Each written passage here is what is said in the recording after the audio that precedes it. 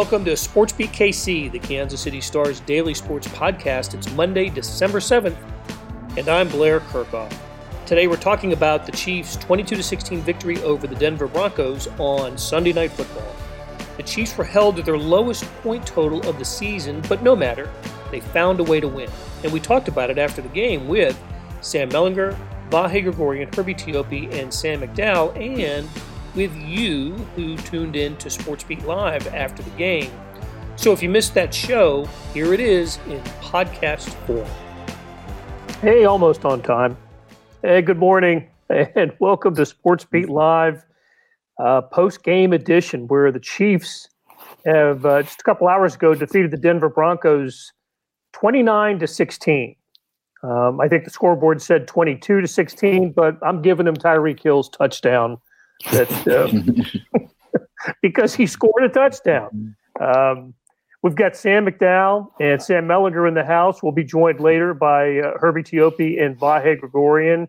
And as always, we are joined by all of you guys with your questions and comments. And we have got a bunch of them already, and we'll get to as many of them as we can. But let's start with Sam Mellinger. What'd you think, Sam? What'd you end up writing about? You know we're live this time, right, Sam? Yeah. Keeping it clean, fellas. I'm just, family friendly over here. The thing that stuck out to me, like the Chiefs are like famous because of like these magic trick touchdowns, right? Like Tyreek Hill going down the sideline, Travis Kelce, like all these things. But I think they're like champions because of moments like this. I thought that Andy Reid, look, it's the Broncos. I get all that. I'm not trying to build them up. But like Andy Reid said this in his postgame, and he is famously not, insightful is not the word, but he's not going to give you a lot in these post games, right? But he said that this is a game that maybe we lose in the past. And I thought that was really telling, and I thought he's absolutely right. They just have so many different ways to win that they can do it like this. Including 5 field goals from Harrison Butker, one touchdown that counted tonight, the Mahomes to Kelce pass. And I thought the Chiefs played some pretty good defense. We'll talk about that. But Sam McDowell, what'd you end up writing about? Well, I wrote about the play you mentioned off the top with Tyreek Hill. First of all, I guess my main takeaway is that can't happen.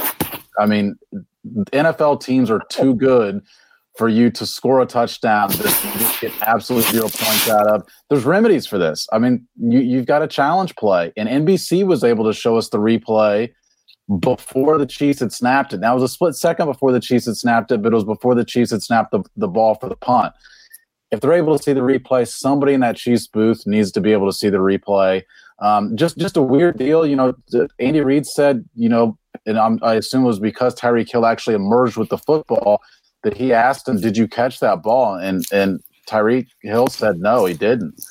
And so that was kind of him checking the box that there's no reason to wait to snap this because they snapped it with 9 seconds left. They could have waited till 1 or 2 to give themselves more time. But I don't think Andy Reid thought there was anything to look at. When Tyreek Hill said he's never had a receiver said he didn't catch a pass that he actually caught.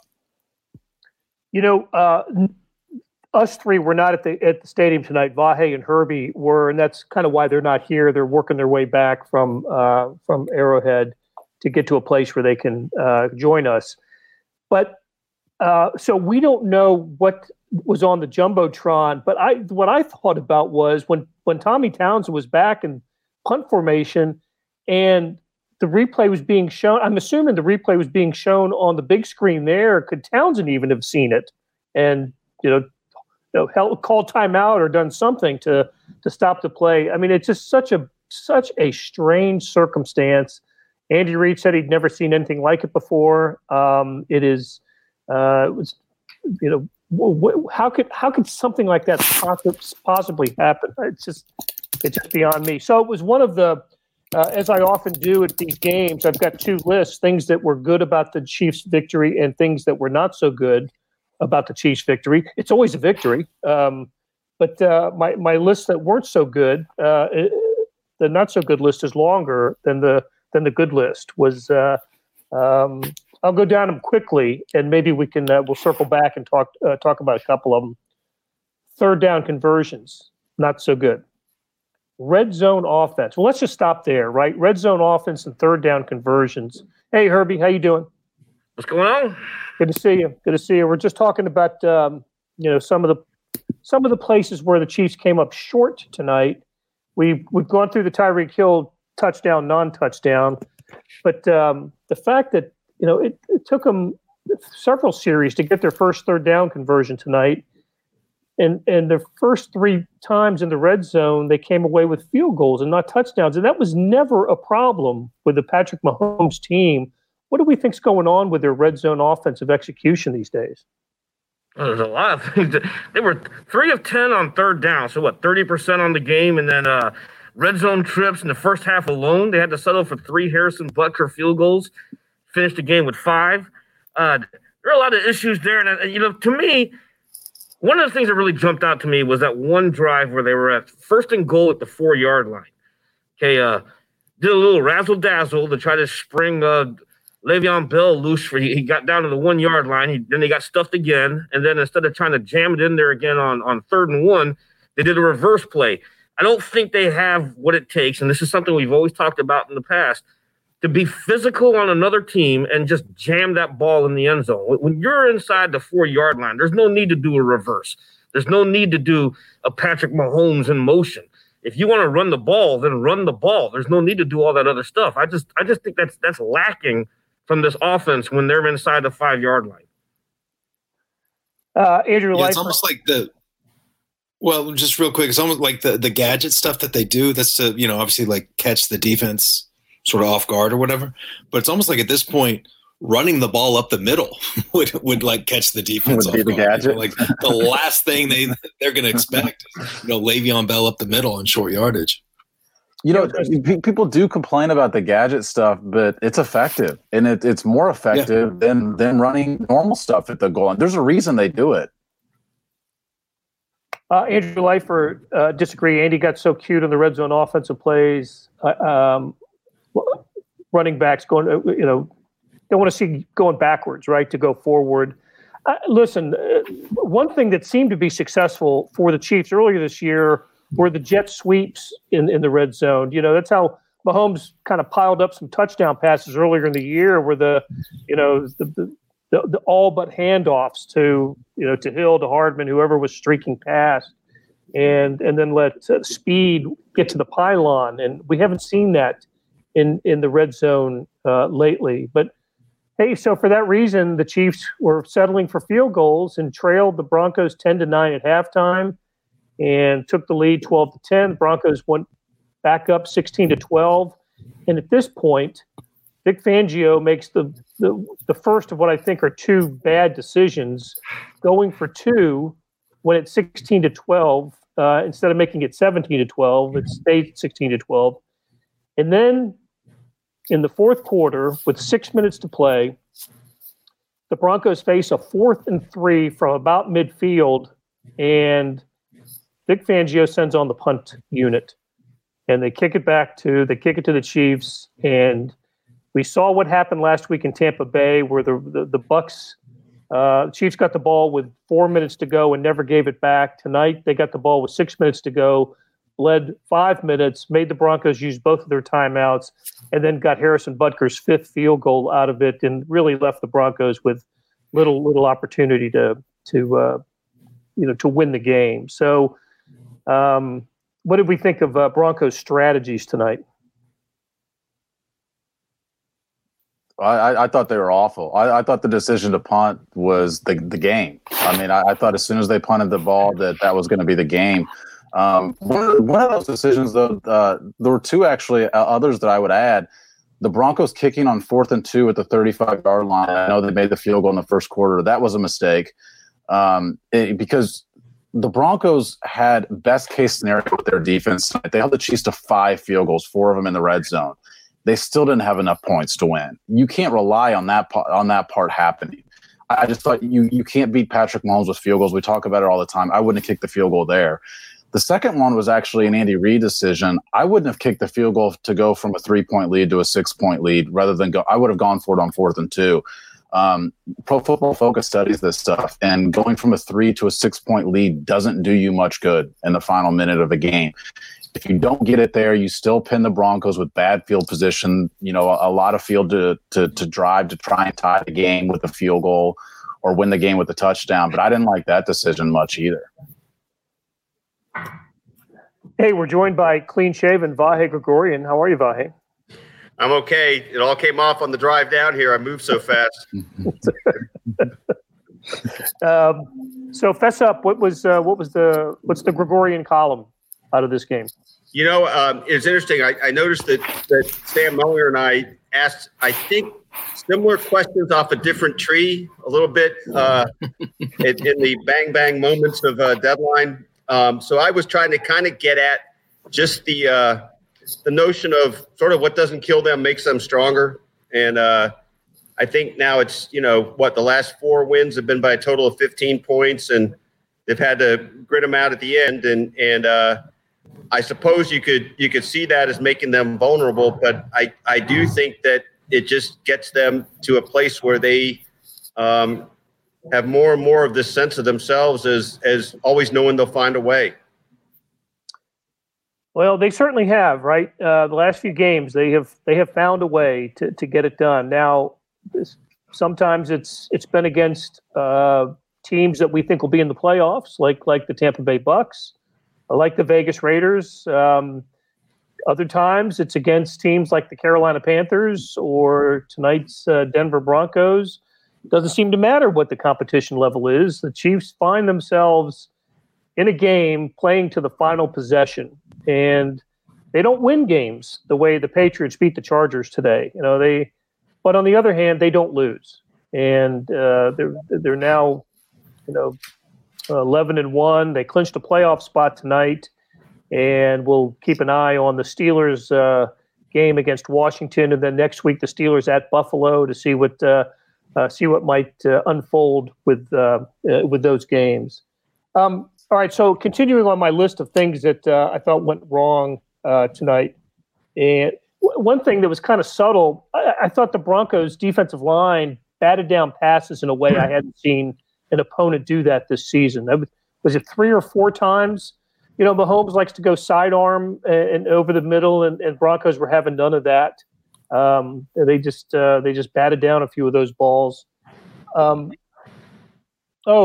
other thing, the Nick Allegretti hold on what would have been the Tyreek Hill long touchdown reception. That was unfortunate and costly for the Chiefs. So, what else didn't we like? Allegretti was kind of like in a damned if you do, damned if you don't situation, though. I mean, he had 2 players coming right at him. Yeah, and so he was basically trying to block 2 players at once. So that was inevitable. The hold was going to be inevitable for him. I felt like the official really buried the lead on that call. We were joking about that in the press box. Like after the flags went down, the official first addresses whether or not it was maybe going to be a penalty on Tyreek for the backflip. Then he's like, and also there was a holding. Oh, by the way. So that was would Tyreek have gotten was there a penalty coming on him for that? It was a little different kind of celebration than the previous backflip. I've seen the Chiefs penalized for touchdowns that didn't count before. So I think we've seen him celebrate touchdowns. That's right. Yeah, I think this one may have been his standing at the half-yard line for a while, waiting for someone to approach him. It seemed like he was there forever. Like at the end of the is nobody running to him? Like he was just like so much so that I thought he had stepped out of bounds when the play was over, and he was just like waiting. Yeah, that was weird. We've gotten a couple of Terrence Robinson wants to know about the kind of offensive line play tonight. Ryder isn't great. Wiley's overmatched, and we miss our 2 guards. We need to make a change to center. And we have Band-Aids on the roster, but Andy's reluctant to make changes along the line without injuries happening. Herbie, you've got a sense that we might. Is that all? That's it. Herbie, you've got a sense that we might see some changes on the offensive line. Yeah, I feel like, okay, here's the deal. Okay, Mr. Schwartz was placed on injured reserve on November the 21st. So this right here, this upcoming week will be his 3-week window that he has to spend on injured reserve. If he's feeling okay, then, obviously he'll take his spot back at right tackle. And now the Chiefs have a decision to make. They brought up Wisniewski this over the weekend, and I know he's a guy that they brought to this practice squad with the view to have him on the active roster eventually before the start of the playoffs. And I always go back to last year. The Chiefs know what they have with Wisniewski. Brett Veach raved about him at the Super Bowl. Andy Reid calls him, quote, dirty tough, end quote. That's his favorite phrase when he likes a player. Wisniewski brings that nasty attitude that's missing from this offensive line. If they're going to run the football in January, they're going to want somebody that has that mentality. I'm just going to beat the guy up that's across from me. Okay, I'm going to beat this guy up so my running back can come right behind me and rip off a 10, 15-yard gain. So it wouldn't surprise me if Schwartz is back healthy enough at some point in the next couple of weeks, we also see Wisniewski take a spot either at left guard or right guard. Hey, it's Blair. We have a special subscription offer for SportsBeat KC listeners, unlimited digital access to the Kansas City Star's award-winning sports coverage. Sign up now for 1 year of Sports Pass for access to all the sports news, features, and columns presented on the kansascity.com site, and it's only $30. That's a 40% savings off our regular rate. Your subscription will automatically renew after the initial term at $50 unless you tell us to cancel. Your subscription helps support the sports coverage of kansascity.com and the Kansas City Star, and that support has never been more important. Please visit kansascity.com/SportsBeatKC offer to get this special offer. And as always, thanks for listening. Okay, let's talk about a couple of players. Travis Kelce was okay tonight. 8 for 137 and the touchdown. Did anybody write Kelce? I did a little bit during the game. He's also the fastest. The NFL put this out.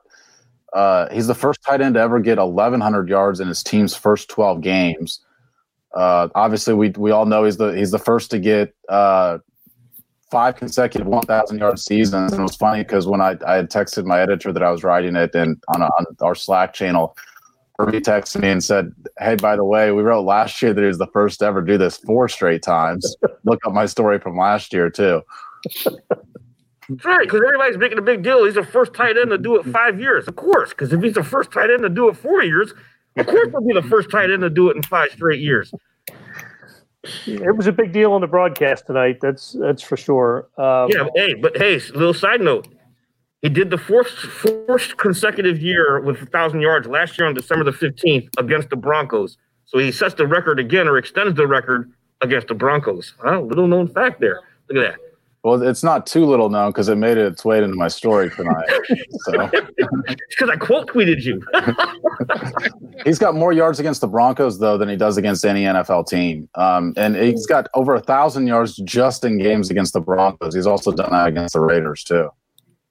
Yeah, a team that he thought he was playing tonight based on his post-game interview. But that's okay, and he didn't get corrected. So maybe they did play the Raiders. Maybe he's right.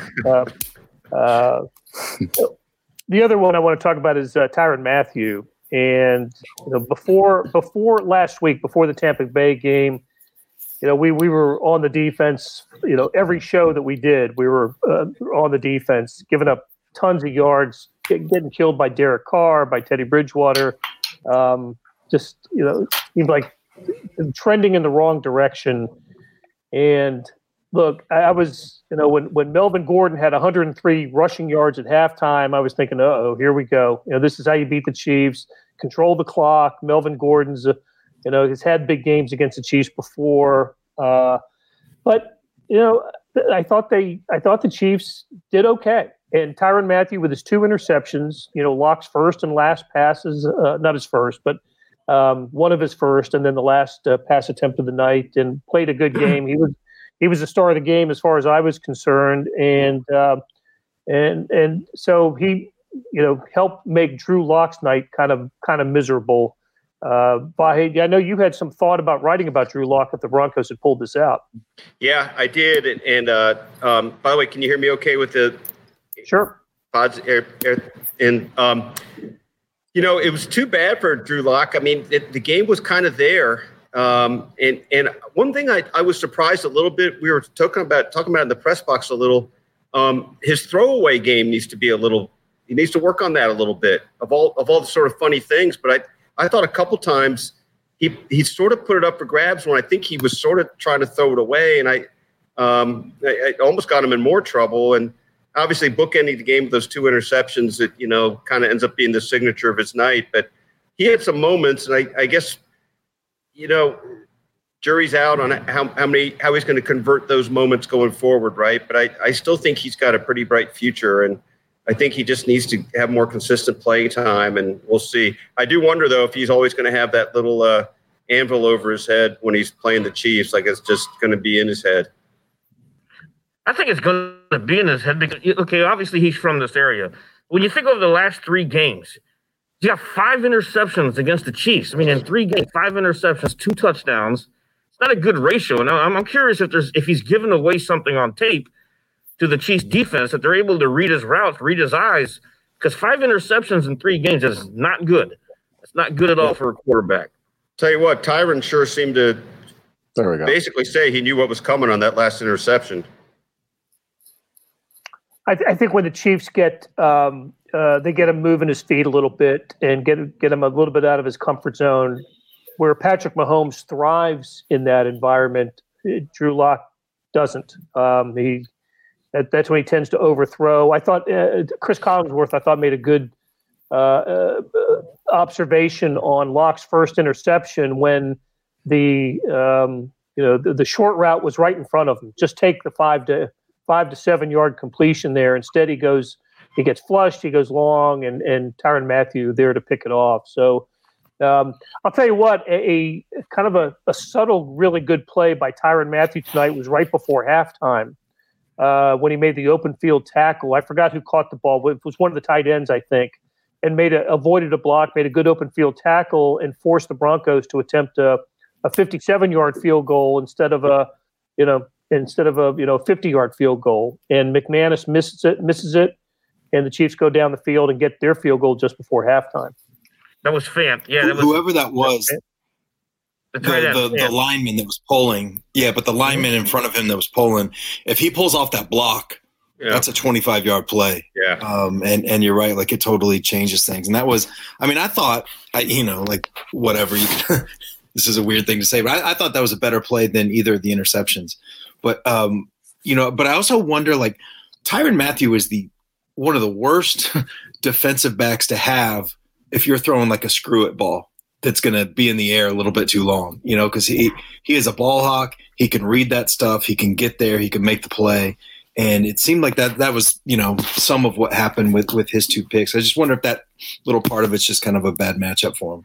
For Drew Lock is what I'm saying. The Broncos are going to have some questions. I feel like that they're in a tough spot with Drew Lock because the arm's there, the size is there, but the decision-making just isn't. And that's what you think you can probably most improve with a young player is the decision-making. And I just don't know that we've seen a lot from year 1 to year 2 in that department. And the first interception to Tyrann Mathieu is just a perfect example of it. Barbara Hedrick asked a question that I was asking myself when it happened. The Chiefs getting called for the delay of game penalty on Butker's last field goal. Never seen that. What? And then I guess I didn't realize you can't review that. It's a terrible call. Why in the hell can't you review that? I mean, it's a clock issue. And how do you not see the clock go to 0? I mean, it hadn't gone to 0 by the time the ball was snapped. I just thought, what a terrible call that was. But Butker, ice water in his veins tonight, was just as perfect on the 48-yarder as he was on the 43-yarder. What made that even stranger, though, is just when you watch football, it seems like, if anything, the officials err on the other side. Right. And they let it stick on 0 for, just another beat. And this was the first one. I mean, I don't even know if the holder, if the ball was in the holder's hand, if the ball was in Townsend's hand, maybe even, and there was still 1 on the clock. It was just one of the weirdest calls that I can remember. I just never seen anything like it. And if it went away the other way, like if Butker misses that kick and the Chiefs lose, like that's all we're talking about. Yeah. The only thing that we're talking about here, tomorrow, all week. That's it. Well, maybe because he only had the one extra point attempt tonight, but he hasn't missed one in a while. I can't remember the game. It would have been maybe the Panthers. I don't know, but it seems like whatever was ailing Butker there for a few games is over. I did not stay on long enough to hear him on the post game interview session. I don't know if he said anything interesting, but it's good to see him back and confident again because they'll. Look, he played a big role. Obviously, played a big role for him last year, and he's one of the best in the NFL. All right, so I know that when the Chiefs play the Raiders, we talk about the Chiefs having a bit of a Raiders problem. Do they have a Broncos problem now? No, I don't think so. I mean, that was 43-16, a month or two ago, and we are, the Sam McDowell, Tyreek Hill play, the whole there are a few others that could have just broken this game open. The Broncos that's a weird team too. They're coming off a week where they, were forced to play without a quarterback. And, there's some reasons to believe that whoever played the Broncos this week was going to get their best effort. I think they're leaps and bounds above better than the Broncos, but. The Broncos do have some good game plans, though, defensively, I think, against the Chiefs. We talked about Vic Fangio, and I think he made some on-the-spot, really poor decisions. But as far as through the week, the stuff he did during the week to get ready for this game, I mean, there's a reason the Chiefs are struggling against this team on third down, back-to-back matchups against them. I don't think that the Broncos have enough talent right now to beat the Chiefs. I mean, it's clear by the winning streak. I mean, it's 11 straight games that they've beaten them. But I do think Vic Fangio deserves some credit for the game plans he's come up against the Chiefs offense twice now. They've got some good players over there. Justin Simmons is a stud. He is. They've got some guys over there. They got some good guys in the front seven, too. That was one of the things that I noticed, and you guys could disabuse me of this quickly, but I think we go weeks and weeks without seeing anybody bat the ball at the line of scrimmage on Patrick. And there were at least three, I think, in the first half. And it, to me, reflects some level of coaching familiarity, at least. That's a good point. A lot of film work. I think Vic Fangio is a great defensive coordinator. Yeah, that's well said. And did you see Terrence Robinson?